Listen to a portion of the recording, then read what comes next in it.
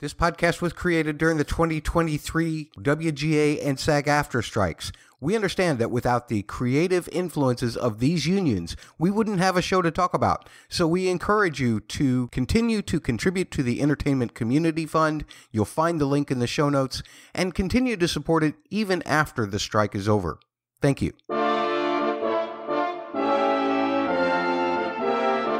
High Queen Morgaze of Andor has issued the following proclamation. The following discussion will include spoilers from the Wheel of Time books by Robert Jordan and Brandon Sanderson. We ask that you read those books so that our discussion does not spoil you.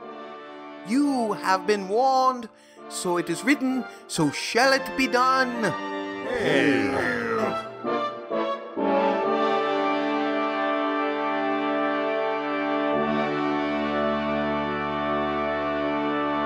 Welcome back to another edition of Book Reader edition of Bustin' Blockbusters regarding the Wheel of Time. Matt here with you. Remember, the social is at Bust Blockbuster. You can send emails to mattsaudioblog@gmail.com. That's MATTS audioblog@gmail.com. You can always leave comments on our videos at Double P Media's YouTube channel. Search for youtube.com/@ the word double, the letter P, the word media. I would prefer if you did not contact Double P Media with tweets regarding book stuff, because Bubba is not a book reader.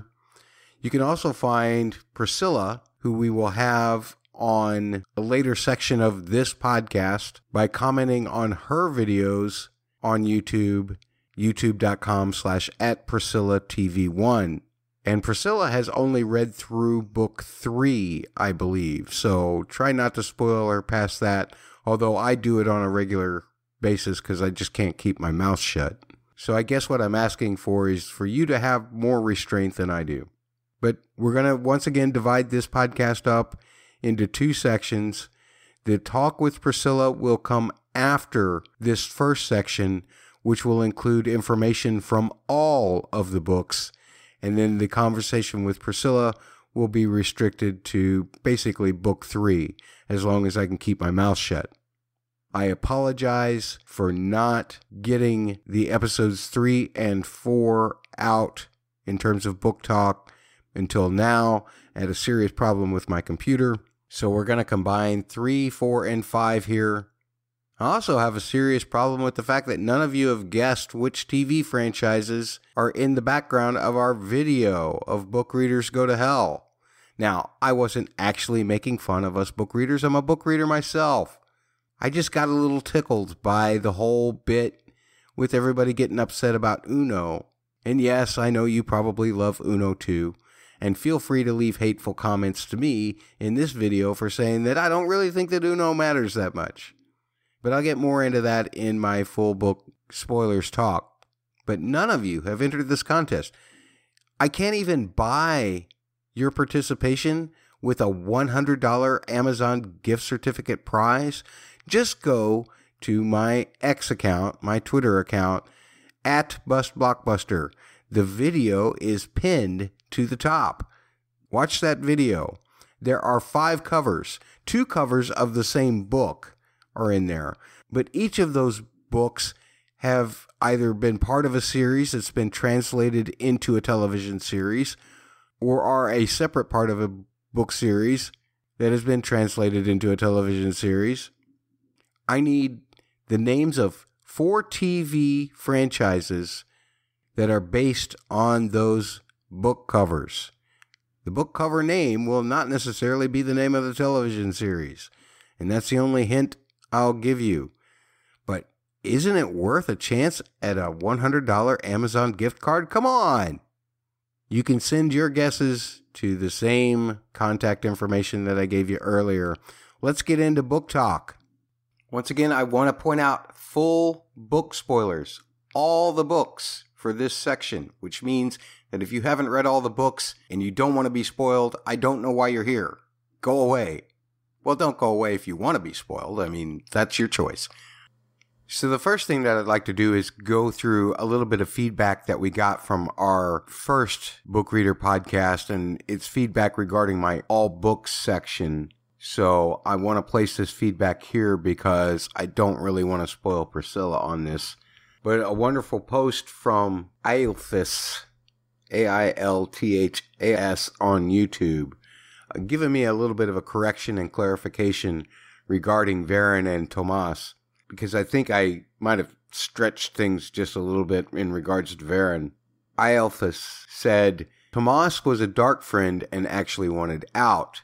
Varen mistakenly gets involved and rolls with the opportunity to study them. So thank you very much for clearing up my memory on that. Let's give ourselves a start in about talking about these episodes by just some of the key differences in episode 3 from the books and why I think that they really actually enhanced the storytelling rather than detracted from it. And of course, I'm primarily talking about the arches. Now, the arches, as we went through the ceremony, so to speak, of course, there's fewer people, fewer sisters around, and that's fine with me. Different sisters around, that's fine with me. All of these actresses are great, and so I loved seeing them. And once again, hats off to Zoe Robbins for just killing these scenes. They were amazing. But the arches tend to represent a past, present, and a future. Your past fears, your present fears, your future fears. And the books take a different course because the books actually, in the first one, the past, goes directly into the whole spinning of the wheel and the fact that souls return to the wheel and then are spun out again in new bodies generations later. Now, we've seen that evidenced with Rand, of course, as far back as season 1, when he was remembering Lews Therin's stuff while he was at the Eye of the World. But the interesting thing is that with the Forsaken, it seems like, as of episode 4, that for those particular beings, it's not so much a returning of the souls being spun out again by the wheel. That is the case in the books, but it doesn't appear to be here. Instead, they've given these Forsaken some kind of immortality. Maybe they'll explain it by the fact that they were trapped in these seals, and during that time, somehow they became immortal. Maybe they'll explain it that through their powerful magic, they became immortal. After all, we have seen examples already of the idea from the books that the Aes Sedai live much longer. But either way, there's no explanation yet as to why these beings are immortal. And we may not get it, or we may. Either way, I'm okay with it because I want Natasha O'Keeffe to come back as Lanfear every time. It will take some of the surprise element out of it for me, but I'm still looking forward to any time that Lanfear comes on screen and Natasha O'Keeffe is playing her.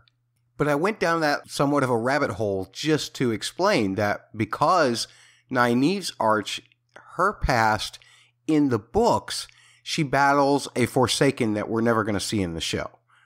That one being Agonar, the one who created the Shadow Spawn and all those kinds of creatures.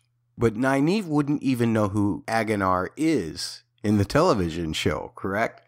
So just like they're restricting this version of Nynaeve, whoever she's reincarnated from, they're restricting her experiences to Nynaeve's own life.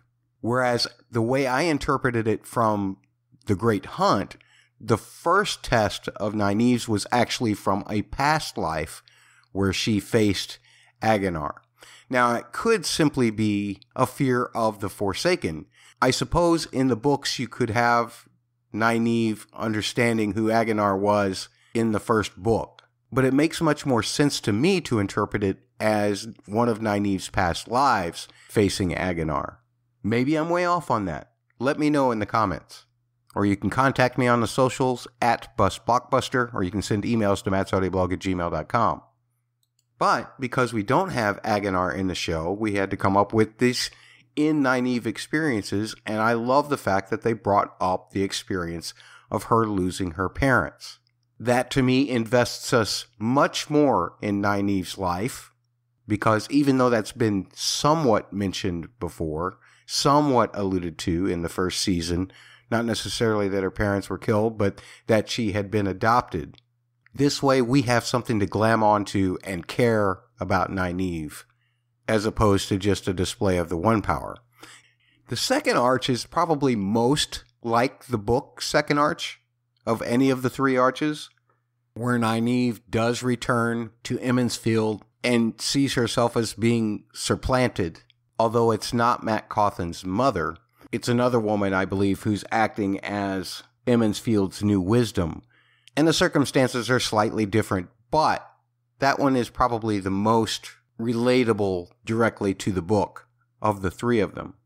In the third one, Nynaeve does build a life for herself with Lan. She actually goes away from the arch, or let the arch go in a way, and builds a life with Lan.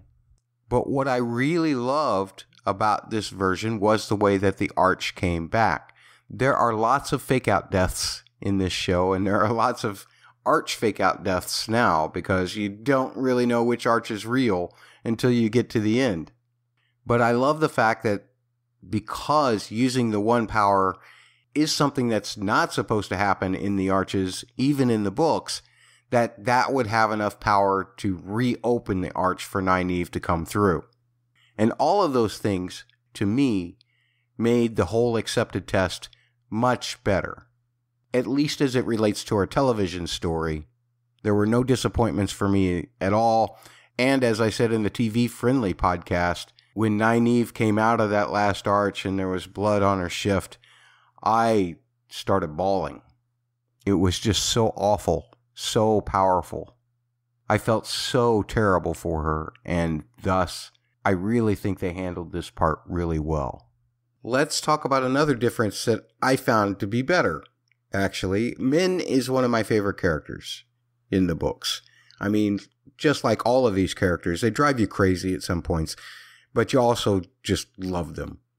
And I seem to recall a reference here or there in the books of Min just wishing that these visions, she didn't have them, right? So I love that as the motivation for her to get this ball rolling with Matt. But this is all a lot different. Of course, Matt does spend time in the tower in book 3, but he's there for completely different reasons in the television show.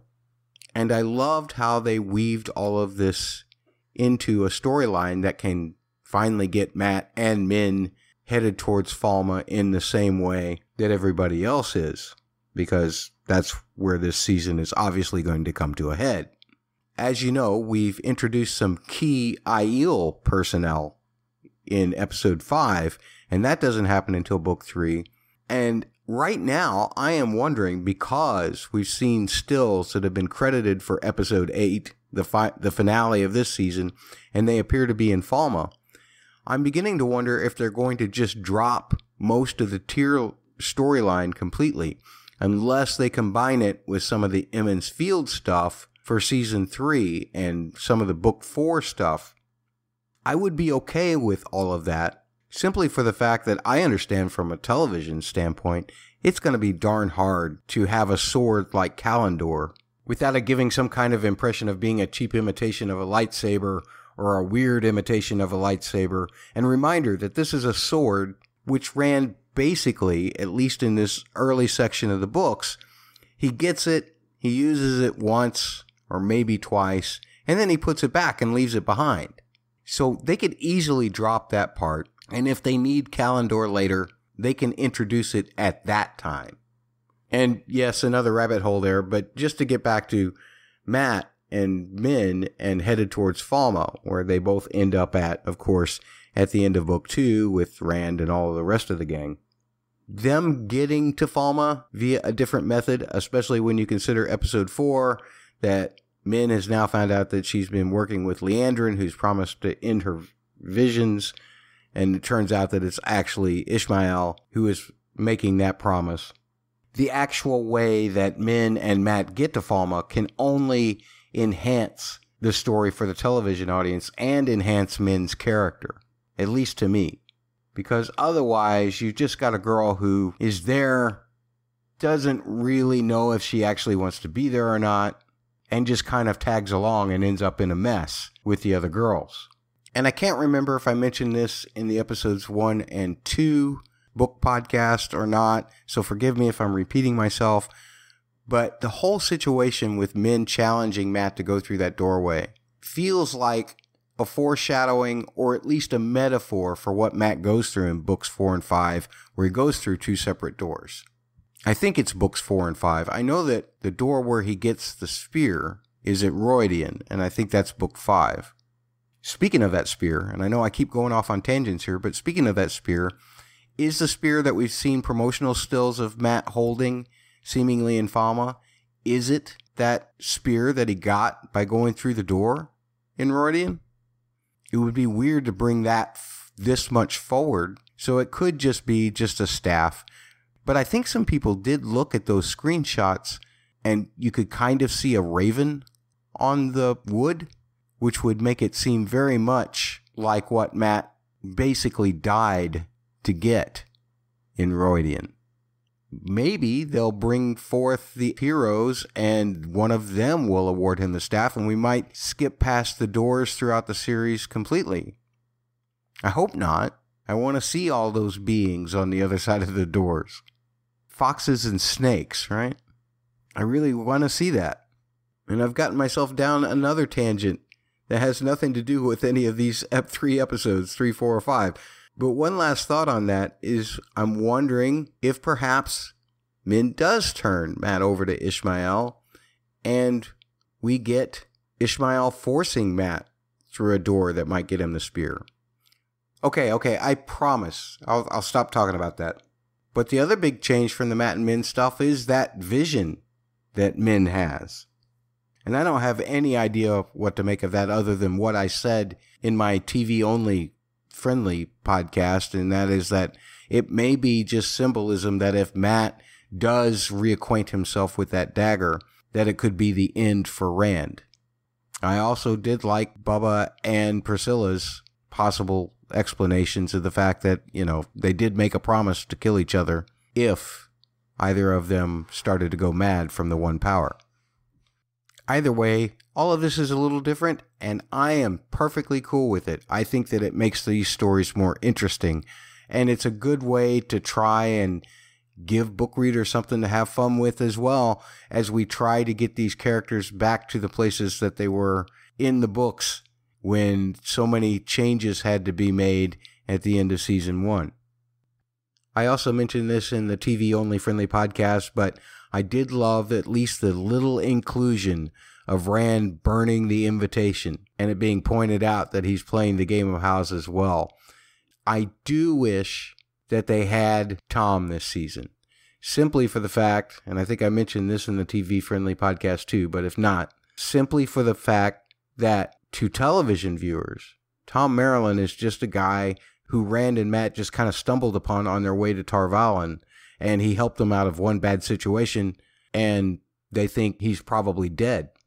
And at the point that we leave Tom in White Bridge, I thought he was probably dead too. So it was a great relief to me to read in book 2 that Tom was in fact in Carrion, and that Tom was very good at playing the game of houses.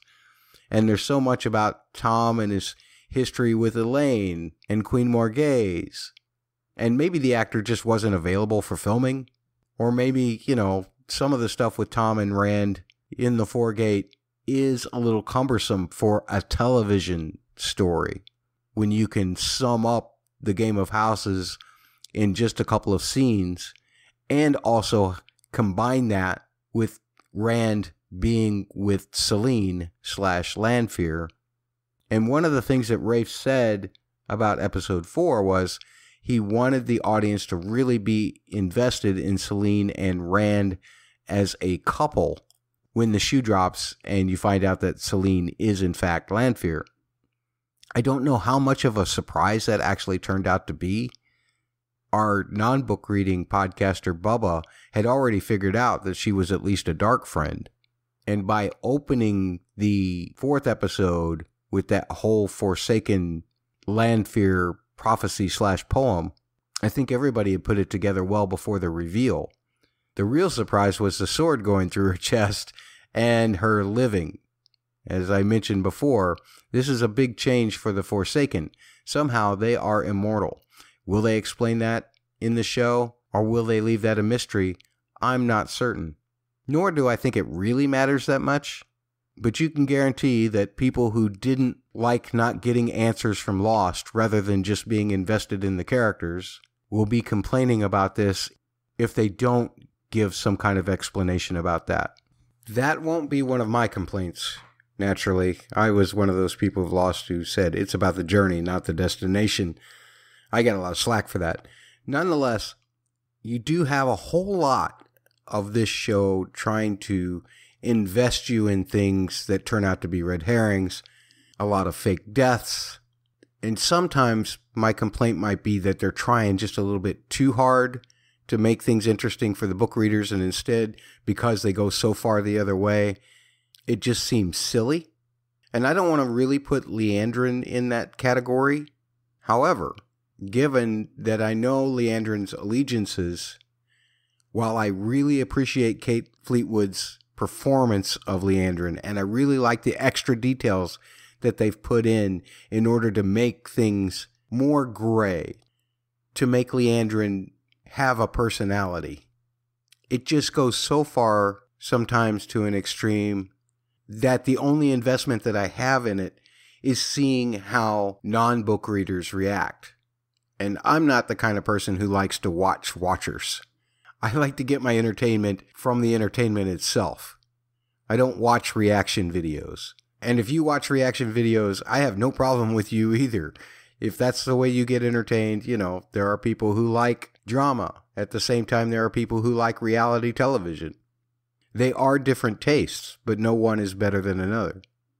But once again, it just seems to me sometimes that the showrunners are trying a little bit too hard to make us book readers almost lean into, whoa, what are they going to change here?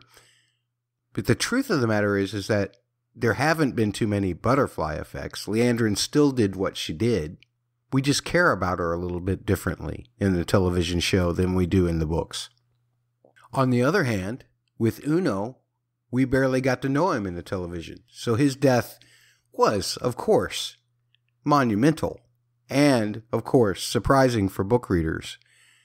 But one of the reasons I did that whole book readers go to hell thing video, well, one was for the contest, but the other one was for the fact that I was making fun of people who were getting so upset about this. A television audience isn't nearly as invested in it as we are, and all it does to me is it signals the fact that if Uno isn't that important to these storylines, how many of these storylines that he's on is all that important? Are we going to go on a whole season of adventures with Nynaeve and Elaine? And yes, I will miss Uno, but I can't hold a television audience responsible for investing in a character that they never really got to know. And I can't complain about a show that realizes that and has already probably worked out the butterfly effect of that. And I understand this is a book reader podcast, and I am supposed to be talking about book and show differences. But the more I look at this, and I'm not trying to just be a rah-rah Rafe kind of guy, but I think that some of the changes that you saw in season 1 were related to the pandemic, especially at the end of season 1. And I think what I'm seeing is a television show actually working its way back towards the books rather than drifting further away. And I'm really, really good with that. And I do have faith that we are just getting maybe a slightly different turning of the wheel. There are book reader fans of A Song of Ice and Fire who absolutely destroyed Dave and Dan well before season 8 for changes that they made. As fans, we can be guardians of the books, and we can, of course, express ourselves. But Harriet didn't give us the rights to write the television story. Harriet gave that to Amazon, who trusted Rafe. And I am good with almost all of it. As I said, there are some things that are just kind of annoying because I feel like sometimes Rafe tries a little bit too hard to fool the audience. And sometimes I think he gets confused himself as to whether he thinks he's trying to confuse the television audience or he's trying to confuse the book readers or at least keep them invested. And that's something that Rafe will improve over time. He's already vastly improved it since last season. Wow, I've spent a half hour on episode 3. This might be a long podcast, folks. Although I don't really have that much to say about episode 4. because we've kind of already discussed some of it. Min meeting with Ishmael. Somehow they have to get Matt and Rand back together again. And they have to get everybody back together again in Falma. And I think you see more of that happening in episode 5 as well. But I want to point out that really what's happening with Moiraine and Rand in episode 4 has essentially nothing to do with what happens in the books. But I think it can be kind of representative. In fact, all of Moiraine's storyline outside of, being shielded or cut off from the One Power is essentially her chasing Rand down the same way that she kind of did in book 3 when he was on his way to Tyr. Obviously, there are some big differences. They've moved Logain, which we've talked about before, to Carrion. And the only thing that concerns me about that is Logain, of course, is in the tower when Swan and Leanne are deposed. But I do love how in episode 4, Liandrin actually hinted at that when she was talking to Leanne in regards to news about the Shanshan, or what was happening in the West. So at least, even if they are going to drop Logain's involvement in that entire storyline, and maybe they will, maybe they won't, time will tell, but regardless of that, they've acknowledged or foreshadowed it in the television series. But as far as Moiraine and Logain are concerned, of course that doesn't happen. I have liked the involvement of Rand with Logain early on, even though that also doesn't happen in the books. It does carry a few shades of some things from later books. But all of this Sherlock Sedai, all of this Moiraine stuff, before she tracks Rand down, is just essentially her chasing him to Tyr, just in a different place. So it's a nice way that you can say, we're throwing book 3 stuff in here. And I find it kind of fun. I've already talked a lot about the Forsaken being immortal, but one thing that I did love at the end of episode 4 was you could see a little bit of the fleck in Lanfear's eyes before she blinked. And then, of course, in episode 5, you see it a lot more. So book readers were already going crazy about that in episode 4, and then probably to see it even more in episode 5 made everybody excited for the true power being revealed. The revelation about the true power doesn't really happen till the book that I'm in right now, Crown of Swords, in my reread. So by employing this story in this way, at least Rafe is acknowledging some things from later books that we can clam onto. And I know that was a very short stint into book 4, but I do want to move on to book 5 so that we can get to our conversation with Priscilla. I loved the scene between Liandrin and Lady Sarath. A lot of that was that contention and talk about the master was very relatable to the passage in The Great Hunt. The fact that Nynaeve and Elaine got away, where Egwene did not, also the same. Of course, the difference is that the girls went willingly with Liandrin in the books. Here they were taken by force. And of course, Min is not with them. But as we've seen, they've already given Min a storyline that I actually think is more interesting. A nice look into Tel'aran'rhiod, Riyadh, I guess is how you say that. I don't remember how it was pronounced in the audio versions of the book, but I love the dream world, both when Lanfear and Ishmael meet up, as well as at the end of the episode when Moiraine encourages Rand to go to sleep. And oh my, do I love the look of Lanfear in that last shot. That was wonderful.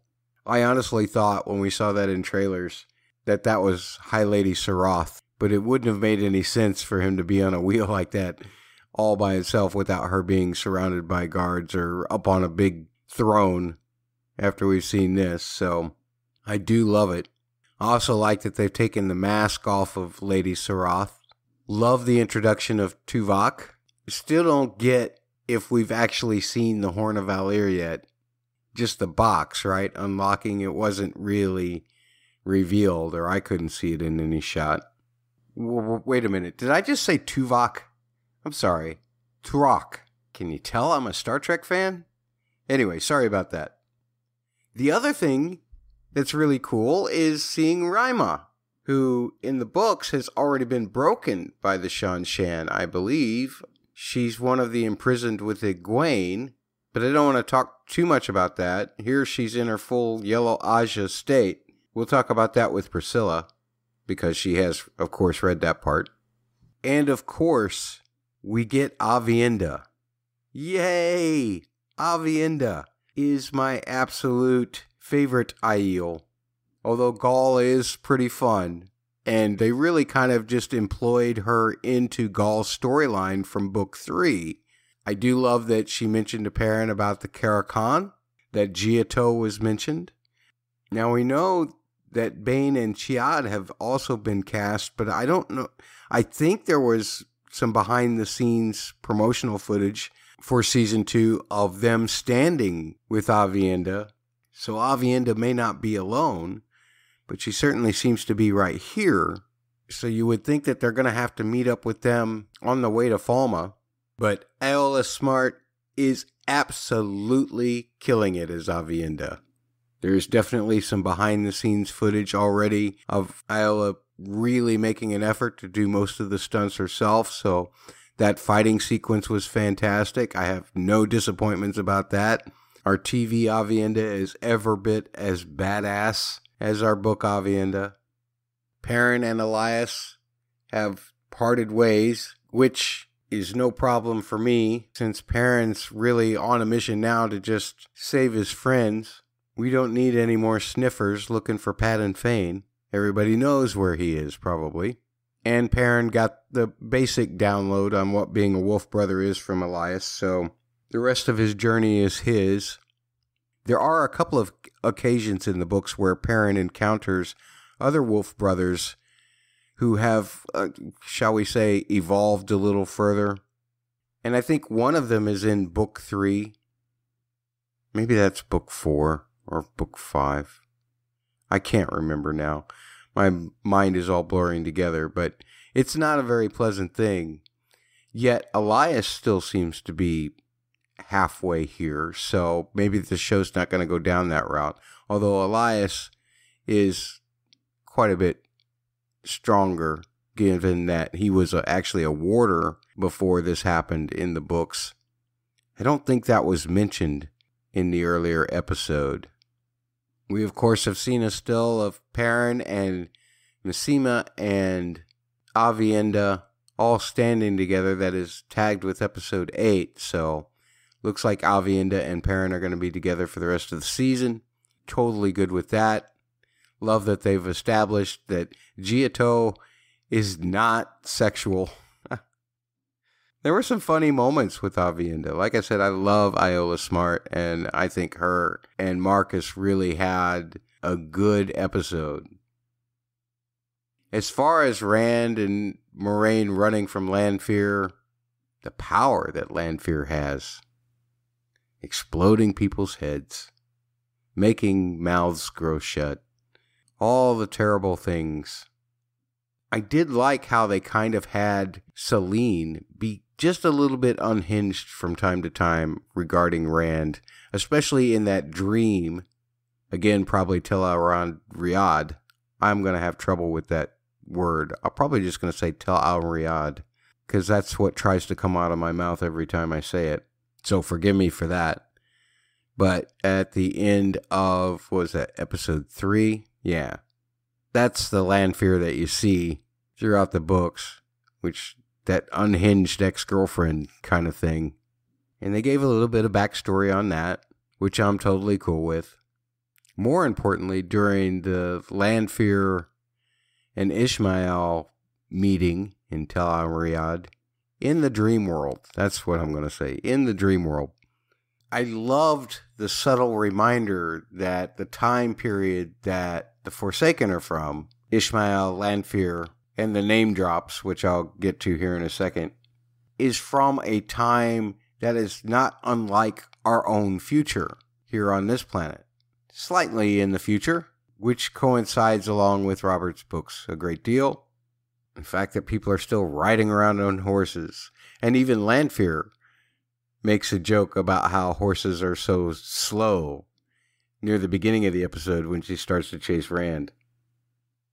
Mogadine and Grendel. Love those name drops. And then she just refers to Samuel and Ravine as the boys. So that's 6 of the Forsaken.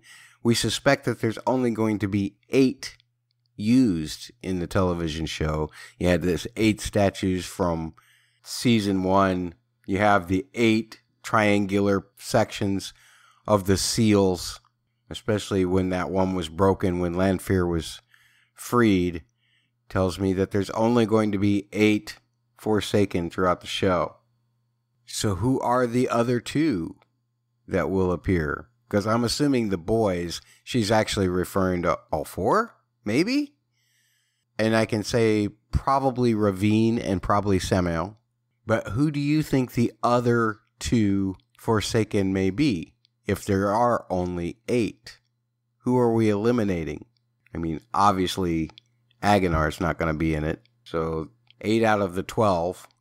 I had thought that they're going to combine Logain with Asmodean in terms of telling Rand things about the One Power and different kinds of weaves and all that stuff. So I kind of eliminated him. So that's 11. So which 3 will get eliminated? If you're a book reader and you think you know, please let me know. Leave comments in the YouTube below, or you can contact me on social media at BustBlockbuster, or you can send emails to mattsaudioblog@gmail.com, MATTS audioblog@gmail.com. The other thing that I really loved about this scene with Ishmael and Lanfear is the distrust that all of the Forsaken have for each other. How they're all trying to get to, the number 1 Dark One spot, which, according to this, Ishmael seems to have right now.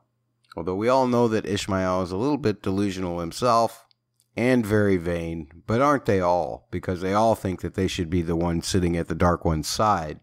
And how, at least here with Ishmael and Lanfear, they openly admit that they have no real love for their fellow chosen ones. It's all a beautiful demonstration of what the relationship between each of the Forsaken are in the books. And I think that that's all I'm going to talk about here. So let's get to our conversation with Priscilla regarding, if not all 3 of these episodes, at least this latest episode, episode 5. Dedicated to Robert Jordan's Wheel of Time book series. You also mentioned, Bubba, that all of these different Ajas, these different types of Aes Sedai, have different colors that they wear and everything. And what is white but the absence of color? And the Wheel of Time television series on Amazon Prime. But white is the combination of all colors, Matt. It's the black that is the absence of colors. I think you missed that lesson. You missed that lesson. Oh. You're listening to Bustin' Blockbuster's Wheel of Time podcast. Look, I didn't choose this path for myself any more than you did, but I will follow it because I must. Well, we're back with Priscilla, and we promised you this podcast last week. We didn't get it to you. Sorry about that. I'm Matt. Don't forget, at PHQ on the socials. Although, about this stuff, don't spoil Bubba. Priscilla tried really hard yesterday to spoil Bubba, and it didn't work out. So why don't we talk about this episode and the prior episodes as well that we didn't cover last week? Delete all that. No. Okay. I will delete it. I promise. Let's talk about these episodes 3, 4, and 5. Priscilla, first of all, let's just talk about episodes 3 and 4. If you have anything that hasn't already been stated in other podcasts that you feel is important for our listeners to know. I think it's important to know about the relationships between that Aes Sedai aging slowly and their families, and how most of them are encouraged, I would say, like to just stay put in the White Tower, or like to not get too involved, too attached. Because that has been taking place, this conversation, since the second episode. So we had like second episode with Leandrin, and going forward, the third episode. And And then there was Moraine, fourth episode, fifth episode now, and also the fourth episode that we saw Alana with her family. So just to make sure that people understand like the impact, how the slow aging process has, that not everybody is like Moraine, who just chose not to do family stuff. She doesn't spend time with her family. She doesn't engage with them. Or Leandri, who actually is keeping her family a secret. There are some others, as we saw with Alana, like she's visiting there with her family. She has a good relationship with her family. And what is also implied is like there are differences, cultural differences among the Aes Sedai. Like Alana comes from one place, Moraine comes from another place and another class, social class. Leandre is also not explicitly told, but she also comes from like another background that is not Moraine. We saw in the first season how pissed she was at Moraine just for Moraine existing. So we should not discard that there are other differences among the others, the Aes Sedai. It's not like they behave all the same. There are other things. So Moraine is member of royalty, so that also factors in the way she behaves. So the Aes Sedai are naturally arrogant because they have this power, and this power over matter. In the case of Moraine, she's also royalty, and she also comes from a country that is known for political intrigue, because they have the Game of Houses, which precedes the Game of Thrones. So it's not something, it's an idea that it was there. It's something that also Rafe says. And that's where I really noticed that he understands the material. He said that the Wheel of Time is something between Lord of the Rings and Game of Thrones in terms of content. I completely agree. I'm just on the first book, but I get it. I get it what he's trying to say. Right. You brought up a couple of things that I'd like to talk about, if that's okay. One of the things you brought up, Moraine, and as book readers, we know, I don't know how much you know of her backstory, but you do know, like Barthanas in this episode is a significant name. Yes, in the Great Hunt, right? Yeah. So let me ask you this, because this is for people once again who know the books. We have mild spoilers here up to book 3, I guess, and I guess, Priscilla, you've probably been spoiled on other things that go beyond that, if not by me, then by other people. So because I try real hard to spoil you, just like you try to spoil Bubba. But one of the things that that came to mind is that whole history of her family, how her king actually, or her, I guess in the books, it was her uncle that became king, right? Now, one of the things that's really interesting to me in all of these shots within that Damodred house is on the door, like on the door, there is the Tree of Life etched on the front of the door where her and Rand went into. And that's part of the thing that disgraced the family, because he cut down, I guess the Aiel gave them a cutling of the Tree of Life, and then he chopped it down to make his throne, is the way the history goes in the books. And I'm not sure if you were aware of that or not, but that's the extent of that history. And so the Aiel have a very much a dislike for all of Carrion because of what they did to the Tree of Life. That's why that Aiel Carrion war happened, more or less. And the we saw Errol in the very first episode. He's a veteran of that war. That's why he gets so freaked out when he sees Rand and realizes that he's an Aiel. So that was all interesting to me. The other aspect of it that you brought up was Alana's situation. And with Alana, we have a situation where in the books, it's actually, I think it's even in The Great Hunt, where Moraine alludes to the fact that she's already kind of made plans to pass Lan's bond on to her, except it's if she dies. And that is to an Aes Sedai by the name of Morel. But it appears that Alana is kind of taking what would be Morel's place in this story for now. So I like that. The other thing that I really like was... I have to stop you that because I had the impression exactly that Alana was going to fill in and that Lan was going to be bound to her, whether he liked it or not.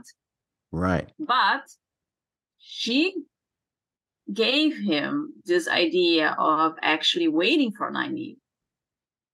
So he's not bound to her. She didn't do anything. No, yet. The bond hasn't happened. But I'm not saying that it happens with Morel either. All I'm saying is Yeah, exactly. So I'm not sure if it will happen and if Alana is going to Right. All I'm saying is that Morel is kind of the stand-in, or Alana is kind of the stand-in for Morel's position. Yeah. Is all I'm saying there.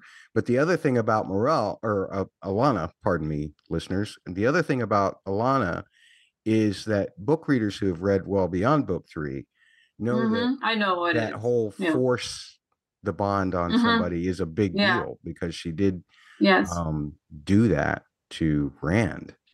So that's exactly why I was surprised. I know about the spoilers for the most of the books, because I like going to forums. I like spoilers. I like going to forums. I like to see discussions. I don't care about spoilers. I'm not like... Okay, we're moving the meter up to heavy spoilers, then we'll just include whatever. So I was surprised that she had the sensibility of going to Lan and talking to Lan about these things, because I expected her just to, okay, I got a new order, ha ha ha, I'm here, Moraine gave me another one, ha ha ha, I'm going. Whether you want it or not, I'm going. But she didn't. So it's one of those things that leave you to wonder, like, if it's going to be a change from the books. It's not going to be a change from the books. It will be another situation. There will be some other like ways how to achieve the same storytelling, through other possibilities. Yeah, I don't know. Alana, I'm a bit on the fence so far. Okay. Let me ask you, I know I'm just briefly mentioned Berthanis, but we going to see him cut up in pieces? I think you were like joking about that, but I think they are setting up possibly Moraine's sister to be a dark friend. Moraine's sister to be a dark friend, not Berthanis. I can tell you why. Moraine's sister, she is very adamant about the downfall of the family, how affected her personally, and how Moraine was expected to, after completing her training as an Aes Sedai, to return to Cairhien and like get things on the way for the Damadras to return, and then go whatever she does. Because once you are an Aes Sedai, you can leave and go from the tower, Right. And she never did, because of Rand and the Dragon Reborn. That became Moraine's life, so everything paled in comparison. So that sister of her was alone, being spit on her face. So that sister had the, she had the motive. Exactly. She had a very hard motivation. Okay, I'm here by myself. My father cannot be trusted. Moraine is not back. I have to make do with this. How do I make do? And she keeps saying, don't spoil things for me. My son is going to marry the queen. So it's pretty much established that the son does what the mother says. Right. So the son is younger now, because Bartan is in the book. He was older too. So I would say if somebody's a dark friend, everything indicates that it's a Moraine sister, actually. There's also the possibility that Barthanas, despite what his mother is doing, has made a deal to me in order to get the position of power. So to me, either or both could be dark friends. Either or, yeah. The reason why I keep suspecting Barthanas is because his sudden fascination with Rand, the way he really paid attention to him when he first met That's him. True. That's true. But I agree with you. It's it because could he's be gay. either or both. It could be either or both. Both. We have a motivation from her, and we have I guess a way that Barthanas is looking at Rand from him. So Look, it can be both. The first scene of the first episode already established that like there are families being dark friended. There was like this small girl. Supposedly it was her mother's house. I don't know. And Ishamael was there and turned the girl to the shadow. So maybe that's also what happened there. Maybe they are both completely opposite Moraine, and you even see, like, when Moraine was talking to the sister makes, "Don't tell me." She says, "Don't tell me whatever you're doing. Don't tell me. I don't want to know." It's so, and it's exactly, and it's the Bartanis who asks Moraine to stay for his wedding. Yeah. So we know that Ishamael is sending Matt there, and we know that Ishamael, the last location that Ishamael knew where Rand was in Tareen. So maybe Ishamael is going to this wedding. Oh, that would be interesting. That would be very interesting. Yeah. So they are converging a lot of characters in Falme and Kyrene. So I would think like the the 7th episode might be in Kyrene, and then the final in Falme. Wow, that long, huh? Bet my money there. Yeah. Okay. Well, let's talk about Falme for a second. We briefly in the non-book reader podcast said there's Rima, the yellow Aja, who's in there, and that's important. Now, she is the one, I believe, in the books or in the Great Hunt who has already been captured and is the one who talks to Egwene a lot, or begs her to remember her name because she's getting basically broken by the Shanshan. So are we going to see Rima be captured and converted? I hope will not. She be with Egwene, or will they just do something separate? Because if they do something separate, then they're creating yet another butterfly effect, which I'm cool with. Look, I'm actually, I would be glad if they didn't.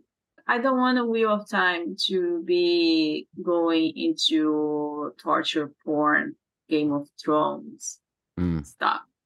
I was very vocal about being very impressed by their first season, since we saw Child Valda with Egwene and Perry. Yeah. How they dealt with Egwene's torture. It was all about her reactions to what was happening to her, and it was not sexual in any way. They were like undressing her, but very methodically, and they were not leering at her, and like she was trash, basically. And I was very impressed that they went to this route. And with Perry, it was a little bit more explicit, but they made sure to show his eyes, more or less. Yeah. Obviously, because of the wolf thing. And they would cut to Egwene's reaction and with Valda's voice and stuff. So they took pains not to show. Well, and they even have this season, Priscilla. They even have this season. Think about Nynaeve's test, because those are taken naked in the books. They at least let her keep a shift on in the television series. So they're still making an effort to make this a little bit more age friendly. Although some of the themes and everything, I'm not sure that I would let anybody younger than 14, if I had a child, watch this. No. Let's be honest, Matt. If it was like Game of Thrones or the other like series that came, the scene between Lanfear and Rand, Lanfear would be like, they would put her tits out. Let's be very clear. If it was like D&D, they would That's have true. put like Lanfear on the top of Rand there without at least a shirt. Right. So they didn't do that. So I'm okay with that. What I'm trying to say is that I don't want them to use, I mean, because it's horrific what the Sunshine do anyways. And they already showing us exactly who these people are. So they don't need to be very explicit anymore. And they already have Egwene. So it would be redundant to put another one there. Okay. But let's talk about some of the heinousness of what the Shanshan are doing, because a lot of people at first at the end of last season and at the beginning of this season were saying, well, there's no leashes. Where are the leashes? Which is a weird thing to ask for or to nitpick about, but that's what some people were saying, just because I guess they needed some reason to hate the television show. And actually, I think it was pointed out on one of the social medias, and I'm sorry, I can't credit who it was. I know that WOT series on X recently reposted it, but they showed something from episode 2 where Perrin and them were being captured, where you could see the one power flowing into from what looked like a string. And we actually did get a physical leash on Egwene here, but I don't, and I'm going to spoil something in further books. There is a point where some similar kinds of devices are discovered or created that do not require a metal leash. They only require the piece that the holder is holding and the piece that the slave is wearing in order to keep them, under the control. And just like you said, you can you could hook the wrist piece onto a peg, and that's the furthest that the person can go. The same way works for even these ones that don't have a leash, or a distance can be determined. And there's somebody that we know that actually ends up devising that. So I won't say anything more until you get there, but it's pretty crazy. My whole thing, the only thing that I wanted to say, and then I'll let you comment afterwards, is, do we need it? It is very visceral, and we've seen it once. We probably will see it again with Egwene once or twice, unfortunately. But to be tied up like a dog, to invoke these images of slavery that my own country has a terrible issue with even acknowledging sometimes. It's disgusting visually, but it's going to make you feel a lot of horror for Egwene. And is it needed? Do you think it's needed? I mean, as I said, if they are going to use Egwene and only Egwene to show it and not overdo it, right, I would trust them, because past behavior is a good indicator of like future behavior, and they already impressed me in the first season. So if they chose to go this route to show, which I think they will actually, because it's Egwene, and Egwene had been kind of supporting the Nynaeve character arc so far. So she needs something, not in terms of an actress, but like for the character needs like a moment for you to see how strong she can be and how her personality how she can raise to occasion, because that's going to be one of the defining characteristics of Egwene. She will raise to the occasion, how courageous she can be. And if they do that, if they choose to do that, I would trust them to do it well and not overdo it. What I'm kind of like scared is because like the Shanshan came and they are not going anywhere apparently for like some time now. I don't know. I don't know what the plans of the adaptation will be, but I don't want them to keep like showing over and over and over again how terrible they are. They already established, and they're doing a great job establishing. But I don't want them to fall for the torture porn. Right. I don't know if there's anything else to say about that. I agree with you. I agree that once we establish what this culture is, and we do have to go to some lengthy extent in these in at least probably in this next episode in order to really make things seem weird, because I thought it was odd that Turok threw in that mission statement at the beginning saying, to unite the people in to fight the shadow. You've got Ishmael right there, so he obviously knows and has already figured out a way to contend with that. But nonetheless, I just was wondering if that would make people not once we see what happens to Egwene, maybe they'll completely forget it. But I thought it was interesting that Rafe brought that in, because that is something that lingers throughout the books. The Shanshan don't go away, and they keep coming back, not in full force or whatever, but you keep running into them, and they do play a big role in the later part of the books. So I hope that we do get the brutality out of the way. Something else that I keep thinking about, as far as we're talking about Falma, is how everybody's going to get there. And there's some little traveling things, especially in episode 5, that I thought were pretty interesting. One, Lanfear saying, a horse, what a slow way to go, basically. Right. And that's a reminder for everybody to go back and look at the end of the cold opening of season 1 finale and remind you that Lanfear, Ishmael, they all come from a time that is basically our world, just a little bit in the future. And so then the world broke and everything started again. And even Ishmael and Lanfear talk about how little they've progressed over the 1,000 or 3,000 years or whatever since the last time that everything happened, that the world broke. So I love that. The other thing that I want to talk about, and then I'll turn it over to you, is there was this stone that you could see with Old Tongue all over it, kind of on the left of the screen, as Lanfear was whipping her lightning whip to get her horse to go and riding by. And some people are asking if that could be one of the portal stones. I don't think it is. I don't think they're going to do portal stones. I don't think we're going to get flicker flicker. But if it was a nod to the portal stones, I would be accepting of that. I mean, if it's supposed to be a portal stone, but they don't use it, that's fine by me.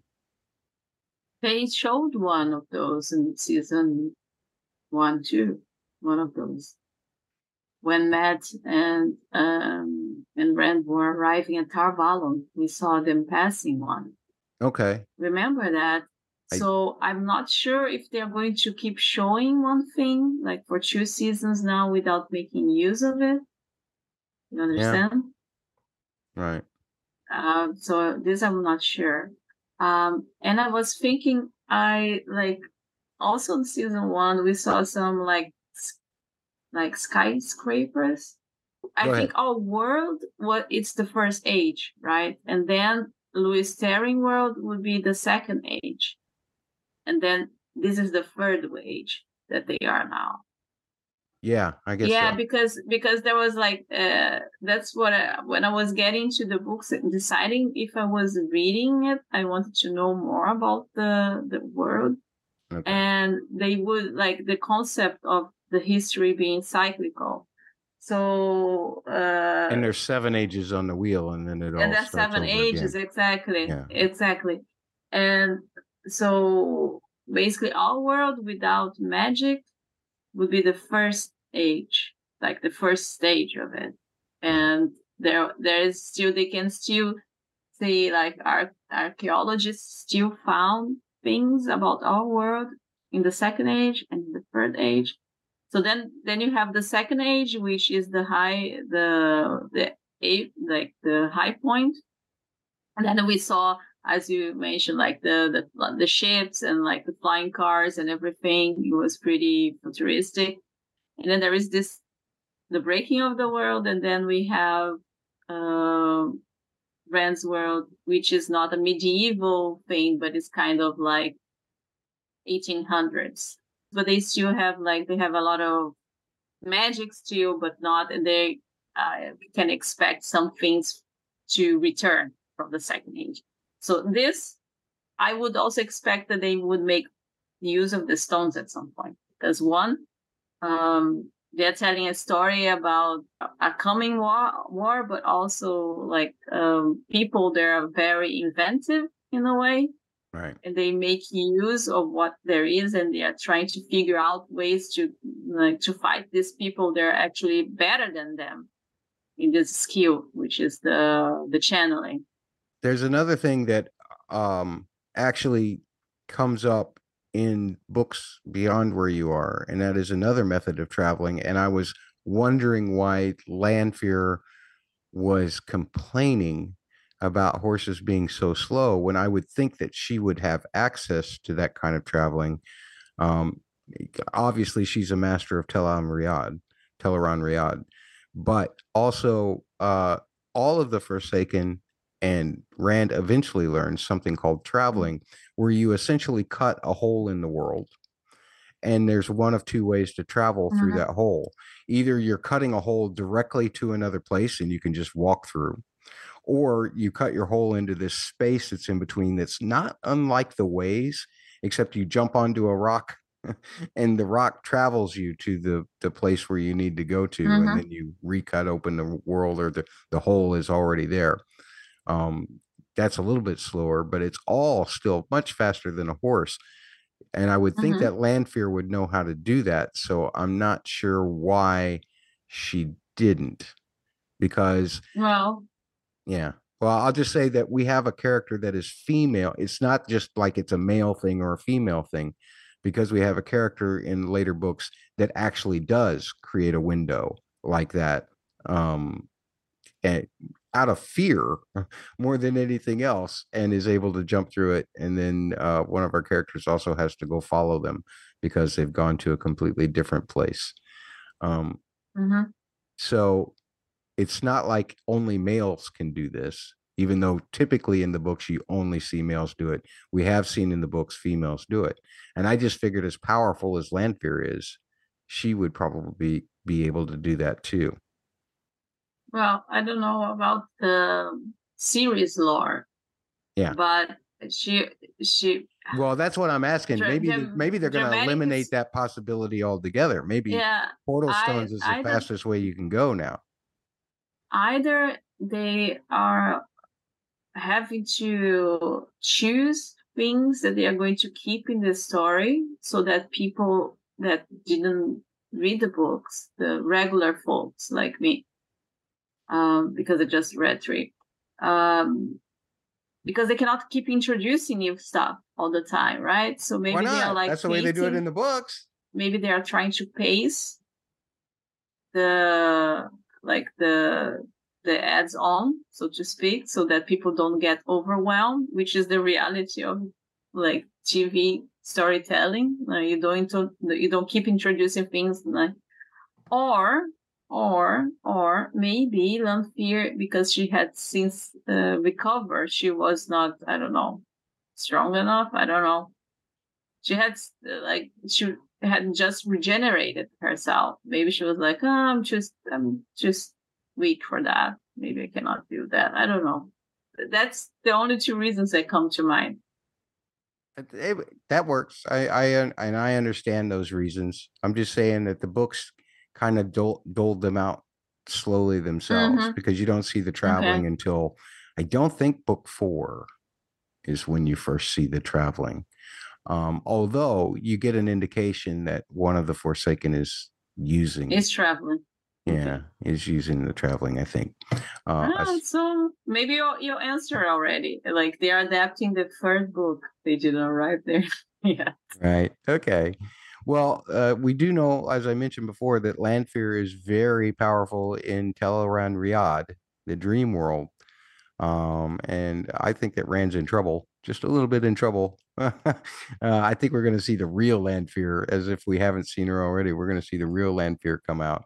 But there's a lot of stuff that happened between her and Ishmael in that room itself, because I looked at that room and it looked like that there were actually some like seals, or they looked like the seals, the portal stones, the seals that we've seen like him break out of Lanfear, just smaller versions of them in the walls. And I was trying to count them to see if we could figure out how many Forsaken there might be, but I only saw one or two, and we didn't get all of the angles of the room, so I don't know if that's going to help.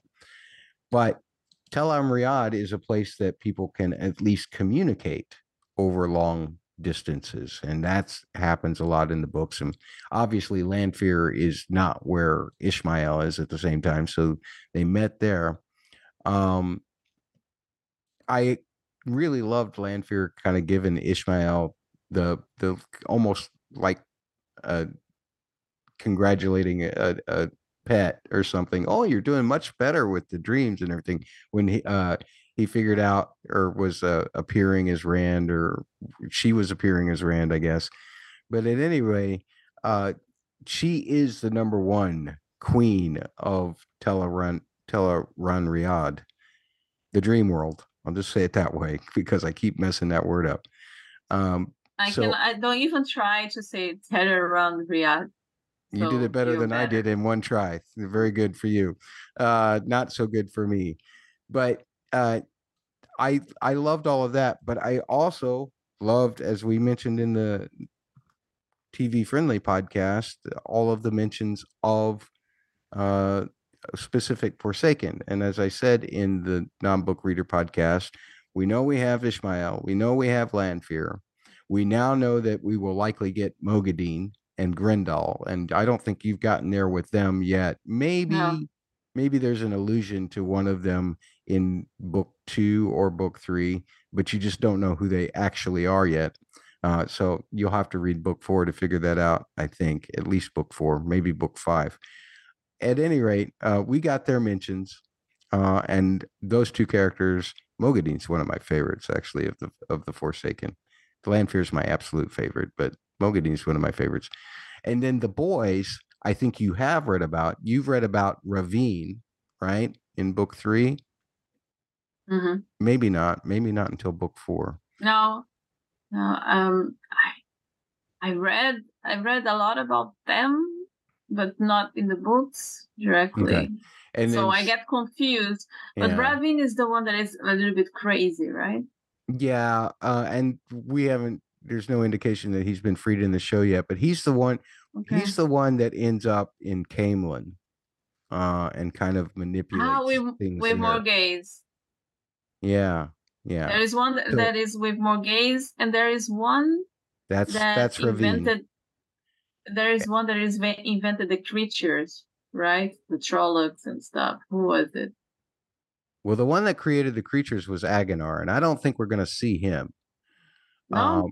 Because he was in the first book also, and he was the one that was in Nynaeve's first test. Yeah. So since we haven't seen him on either of those, I think they've eliminated Agonar. Samael is the one that is in Ilion, and I think that we will see him. So I've got Ravine and Samael definitely, but if they're only going to do 8, I want to wonder who the other 2 are, because she basically said the boys, and it could be any 4. But I believe that Ravine and Samael will make appearances. So now I'm just down to 2 left if there's only going to be 8 instead of the 13. Don't you think they can combine, give? Oh, they will. They will. But I'm just saying that they have to give them one name, right? So which name? Yeah, will they give exactly. Mm-hmm. Yeah, like Vartanis, what they did with Vartanis. Right. Exactly. They picked up somebody with the name Damodred and just rearranged the family tree. Right. Something else about Tel Riyadh, and this kind of made me just a little bit angry once I thought about it again. When are we going to stop calling these little battles Tarmangaiden? It's happening almost as much as the Nynaeve fake out deaths. Nynaeve, everybody thought she was dead after Emmons Field. Everybody thought she was dead here in the Arches. Everybody thought she was dead after the big standoff at Faldara. But she keeps coming back. And now Ishmael is saying Tarmon Gaiden is upon us. And I'm like going, let's not use that right now, because that's not anywhere close to what Tarmon Gaiden is. It does demonstrate Ishmael's kind of delusional nature. And the fact that he kind of believes that he is the Dark One, even though he tells Lanfear that he's the faithful to the dark.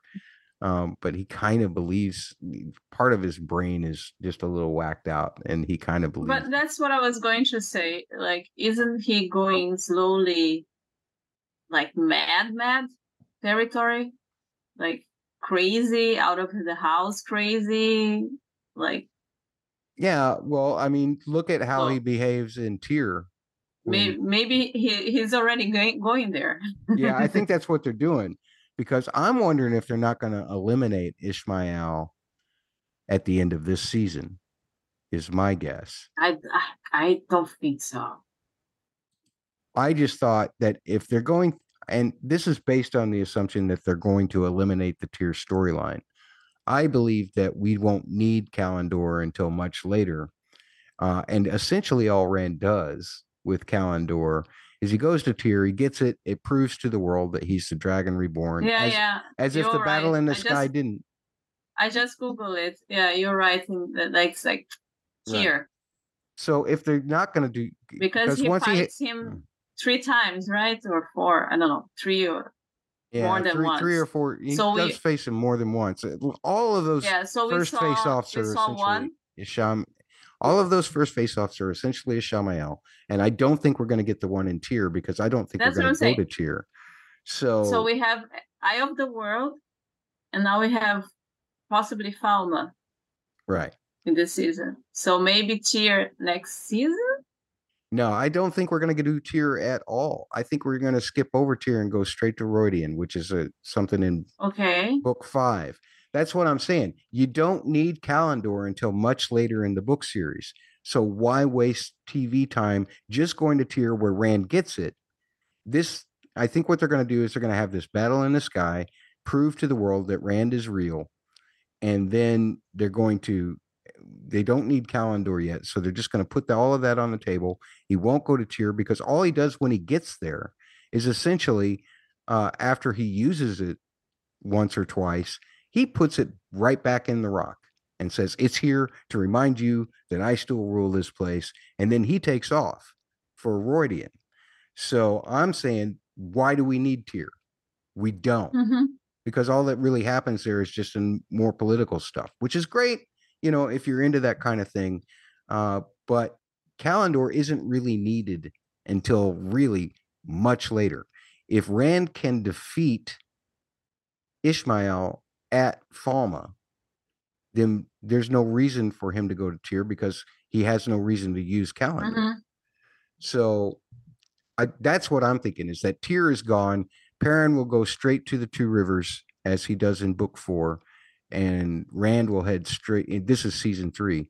Rand will head towards Camelin, because we'll now have Ravin in place there. Yeah, but then we still have, like, I heard news that we will have Elida in the 3rd season. Right. And then it will be Shore Abdagashulu, this actress. Yeah. From that people were trying to get her to be another character, but apparently they wanted her Cadswain, to I believe, come is earlier. what they wanted her to be. Yeah.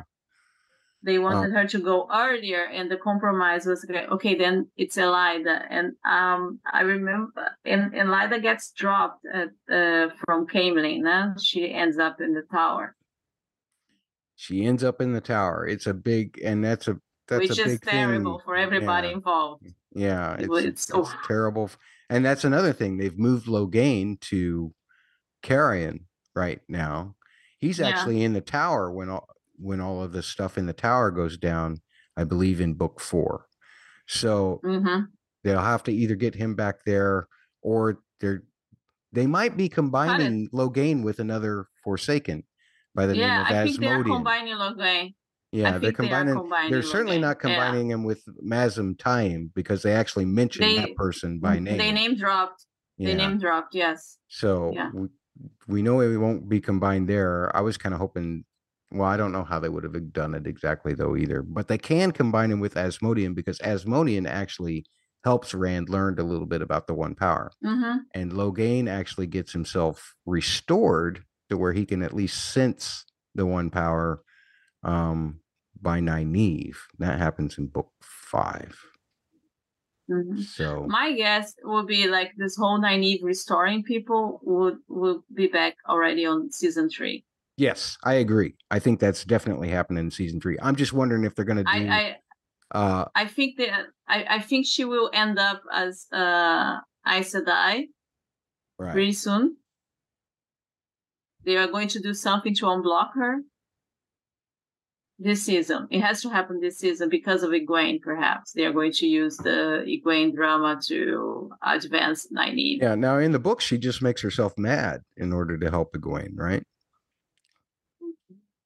That's what the whole pulling on the braid and everything is. So they can cope with it that way, of her just trying to constantly make herself mad, because she does that for several books. She doesn't get through her block until after book 6, for sure. Because they have to be back to the tower. Okay.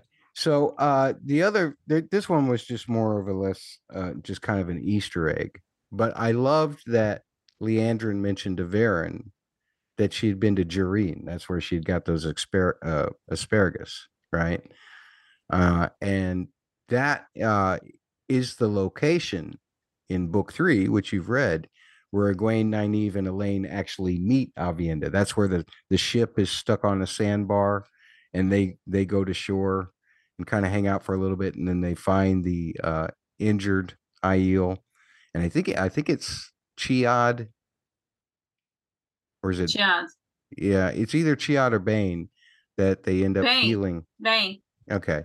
And because Chiad is Chiad with Gaul already? I can't remember.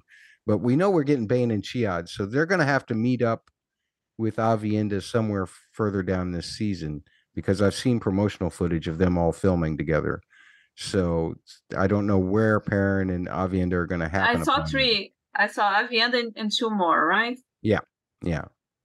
So that's Bane and Chiad that are going to be with Aviendha. Perrin, I guess.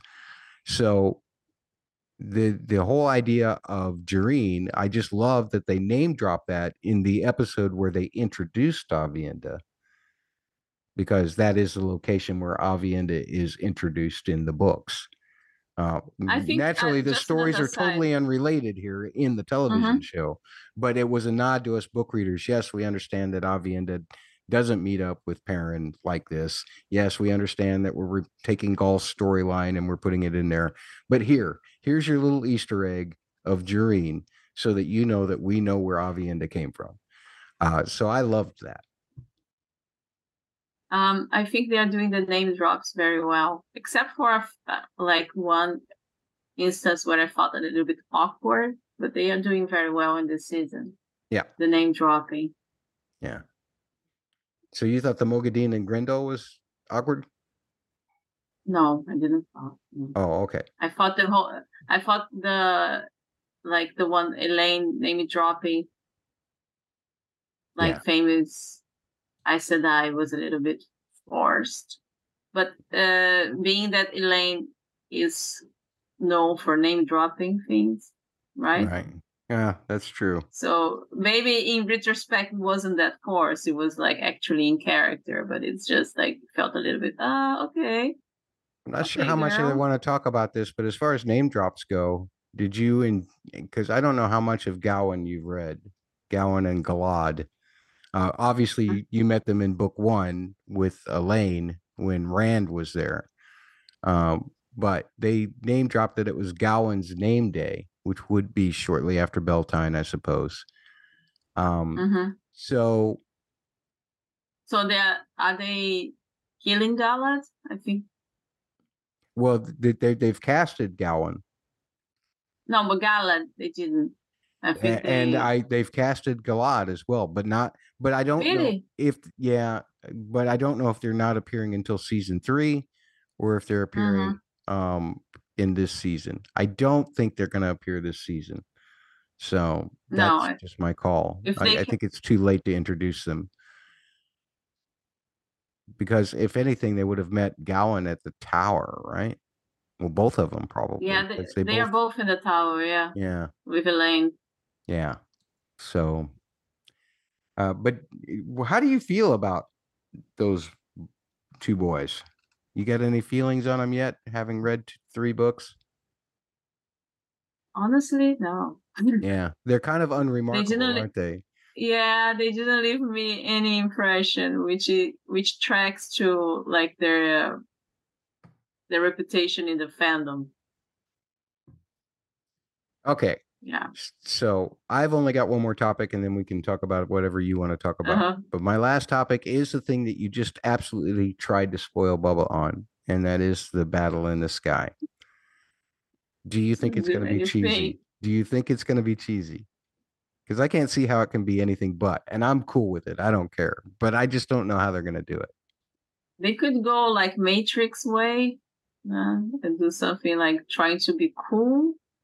But I don't see being like, oh my God, did you see that fight? And everybody was like, ho, ho, ho, ho. Because even when I was reading the scene, I was like, I don't know about that. How would this happen? I had like difficulties imagining in my head. But I mean, we already established that I'm not really a visual person per se, so it might be my fault. I don't know. Well, I mean, when I read it, I was just kind of like, okay, just big versions of them in the sky, and so that everybody can Mm-hmm. see it, and that's fine. I'm more, much more looking forward to the Age of Heroes, or to the Mm-hmm. heroes of the last age The or whatever horn. coming back. Yeah, the horn calling them back, because I want to see if they do. I want to see which ones they do, because some of them, Mm-hmm. especially one of them, a female, becomes very much important specifically to our characters later on in the book series. So, Brita. Was she cast for the season? Well, see, I don't know. I hadn't heard I any. don't think so. Okay, well then we won't see her, or we'll just see her in the distance. Which I'm just saying, just waving. It's me. But she has a very important role to play for the girls, actually. So, that's a big deal, and they don't have to establish it right now. They can do it later in more Tello and Riyadh stuff. So, um, that's not a big deal. But I do want to see which heroes they bring forth. Um, I want to see Matt blow the horn, all that stuff. But first, we got to get Matt and Rand in proximation for them to be able to go together. Or maybe Rand will go by himself and Matt will go by himself, but it just seems weird to bring Matt to Karian and it not all mesh together. They just need land. All they need is land, and then there'll be another troop again. And you got Lan and Matt and Min and Moraine and Rand, and they can all travel to Falma together. Although Moraine and Lan may not travel with them, because I think we've seen shots of Lan being near that waygate, which appears to be the same waygate that Leandrin used to come out in Falma. So maybe he goes with Alana there. Maybe he goes with Alana. Maybe he goes with Moraine. Anything else you want to talk about from these 3 episodes? Anything at all? Yeah, we were just saying like Leandrin. We were just wondering what the Leandrin game was with Nynaeve, because she seemed so honest and sincere and stuff. But it ended up being like very faithful to what happened in the books. Yeah.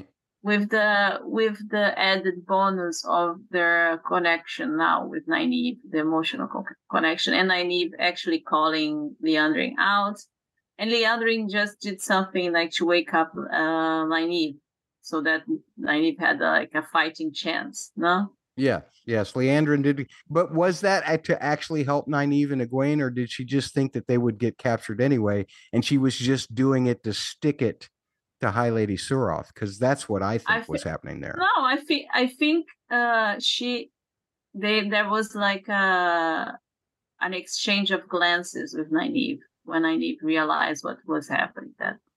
Why do you think she let Nynaeve go? I know that it's not because she loves Nynaeve. I think it was just like to muddle the waters there. She was like, okay, I did what I came here to do. Now let's see what I can do. Yeah. And it was like similar to what she did to Matt. Remember what she did to Matt? Like in a moment of weakness, she was like, hey, Matt, go console Egwene. Your friend needs you. And Matt didn't go. So it's like, okay, this guy is going down. I gave him an out. I gave him like a slice of I don't think she ever would have put men in there in the first place if she didn't know already that he was going to come back.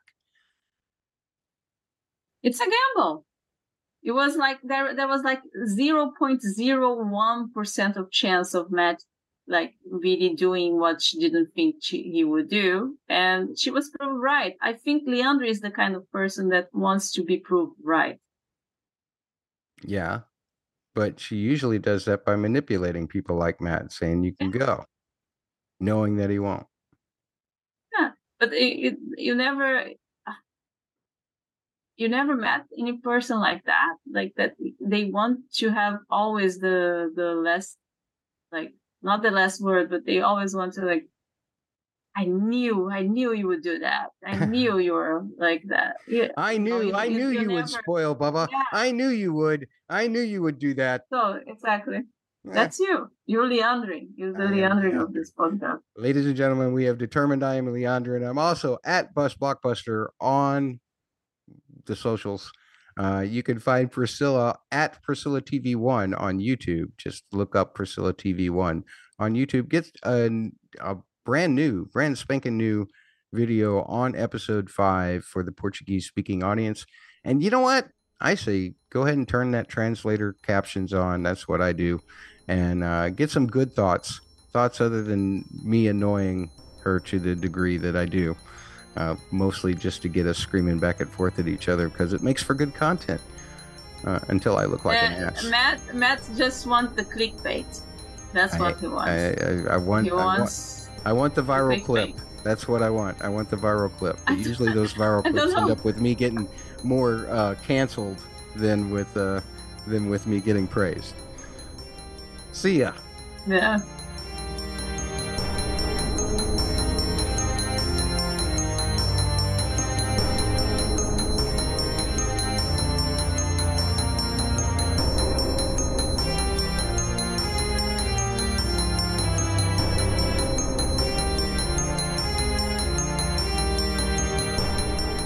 Send emails to mattsaudioblog@gmail.com and find all back episodes and other information at mattsaudioblog.com.